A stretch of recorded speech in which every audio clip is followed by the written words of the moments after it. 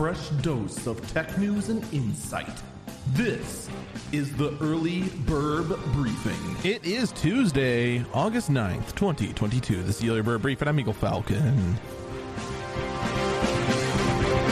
Intel has blessed the world with more GPUs that no one can apparently find anywhere.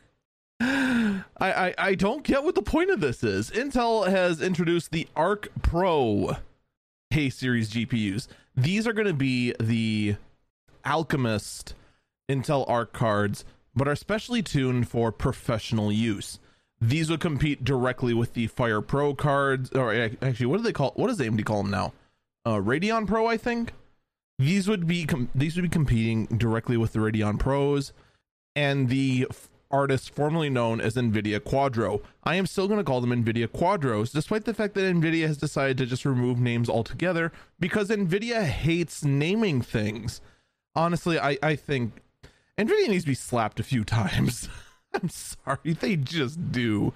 Between their inability to count and just dropping names so that logic had a place in the world, they really do need to just be just anyway. We're going to be seeing the Arc Pro A40, which is going to be a single slot card and also a low profile card, and an Arc A50, which is a dual slot GPU. Now, here are my thoughts on this. I do like the look of them. As someone who has had their hands on quite a few professional cards, though none of them current, I do like the look of them, and I do especially like the fact that they are not trying to be an awkward shape. One thing that actually a lot of professional users really want, like even more than you possibly know, is for the cards to be physically a certain width, depth, and height. Mostly because most workstations are specifically fitted so that you could pop in any professional card. There's actually even mounting mechanisms built into the sidewall of the chassis, and there's even slots in the back so that if the GPU has a mounting arm, it'll slot nicely in there. And you'll find this standard in basically every single HP Z workstation, every single Dell Precision workstation, every single Lenovo ThinkStation, and pretty much every single data center server that is capable of handling a GPU, unless it's, you know, the wonky mini form factor that you only see in the super high-end GPUs, but that's another story altogether.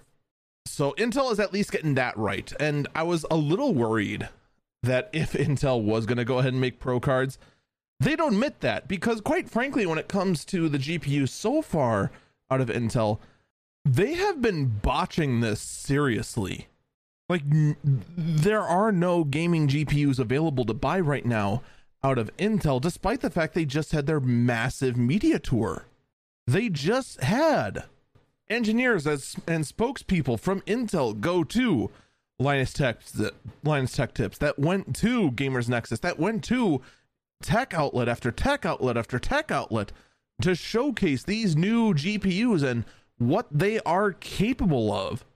And all we've been seeing so far is no hardware available for, you know, anyone, review or otherwise, and rumors upon rumors and reports of hardware defects on these GPUs, as well as rumors that Intel may just kill the project altogether. So we're getting a lot of conflicting information here, and I'd really just like to know, Intel, what is going on? I just want to know. Speaking of we want to know what's going on, NVIDIA does have their stock tumble a bit after revenue felt fairly short of what they were expecting. NVIDIA only made $6.7 billion, up from $6.5 billion, whereas analysts were expecting $8.1 billion in revenue. Now, first off, you're going to have a hard time getting me to shed a tear for coming up, what would that be? 1.4 billion? Yeah, 1.4 billion of your estimates. But at the same time, like, depending on how your overhead is, that actually can make a really, really big deal.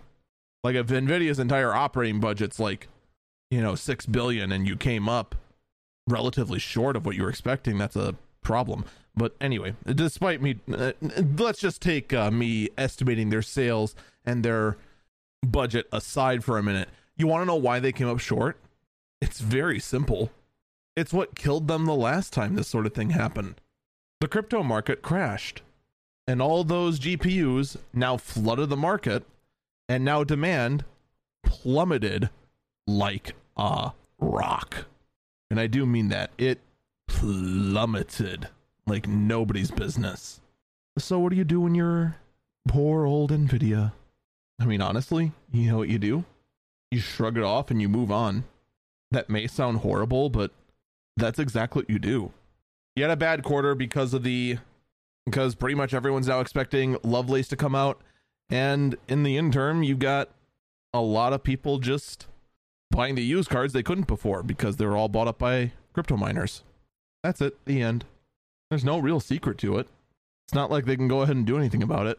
All they can do is just be ready for the next launch. By the way, here, bold prediction, and a lot of people are not going to believe me when I say this. Here's my prediction. All right, are you ready? If I were to go ahead and need to think about building a PC, if I've been wanting to build a PC and I'm getting ready to do it, you know when I do it? Now. I'm telling you, CPUs are right now plenty. Motherboards might be a little markup, but otherwise plenty. RAM, relatively plenty. SSDs, a little higher than normal, but still plenty. GPUs, extremely plenty. But here's the thing. There is still a chip shortfall. You don't believe me? Look at the stock of PS5s. Look at the stock of Xbox Series. Look at the stock of cars. Look at the stock of smart appliances everywhere. It's getting better, but we're still short. Normally, I've been the one that said, if you can wait, maybe wait for Lovelace and then just could be some growing pains. You're getting into a brand new card, but hey, you know what? You're on the cutting edge. You're all ready. I don't think anyone's going to be able to get their hands on a 4000 series card. I think it's going to be a paper launch. That's just the feeling I get. Because we haven't seen any serious ramp up from TSMC. China, which has some other plants and wants to go ahead and get into the game of chip manufacturing, is just collapsing completely. Which then means that a lot of those chip makers are now going to also turn to TSMC, making the burden even worse. Same thing with going to Samsung and whatnot. And the fact that there's still a clear shortfall, I'm telling you, Lovelace is just going to be a paper launch. Or it's going to be delayed. I think right now is the perfect time to go and get the parts you've been needing for a new computer. Now is the time. You know what isn't the time though? Now isn't the time for Netflix to have gotten into games, because it turns out that Netflix Game, which is a service that actually exists, you want to know how many people got into it? Are you ready for this? Are you ready? You're not ready. 1%. Almost a year old. 1%. That's it. Incredible. Just simply incredible. Like, what else can you say? The whole thing of Netflix games, I actually really forgot that Netflix game was even a thing. I haven't had a chance to even look at it, but I got a feeling that all Netflix games is just even more like garbage mobile games that are just like bare basics, and it's just like, oh wow, what was the point of that? Nobody knows, and nobody still knows. Oh man, oh man, oh man, oh man. But at the same time, what did we really expect? Well, in the end, I think we just got pretty much what we deserved. All right, one last little update. And this is actually to a story I reported on yesterday.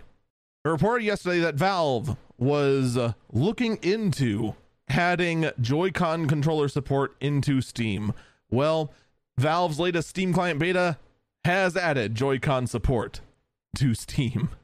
It's currently in beta. They're just testing it out. I mean, are you really surprised at all? They just want to test it out. They just want to see how it goes. But of course, right? Let's be perfectly honest, though. Who has any faith in it? I actually don't know how well it's going to go. I really don't.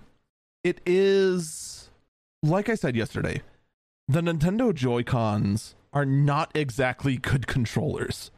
They're a cute concept, but it's just that. A concept. The best place for a Joy-Con to be, honestly, is in an insert to turn it into something else. Something to go ahead and turn it into like a steering wheel. Or like I have ones that turn it into like a little mini controller. And honestly, like you wouldn't think it would matter, but it actually does. I mean, that little bit of extra space to grip and then also to have bigger buttons for the shoulder buttons makes a world of difference, because using it as Nintendo originally intended is atrocious. Now, that also being said, you're going to be short a few buttons compared to most games on Steam that use a controller, so how they're going to do it, it's going to be very, very interesting. But for now, that's going to do it for me.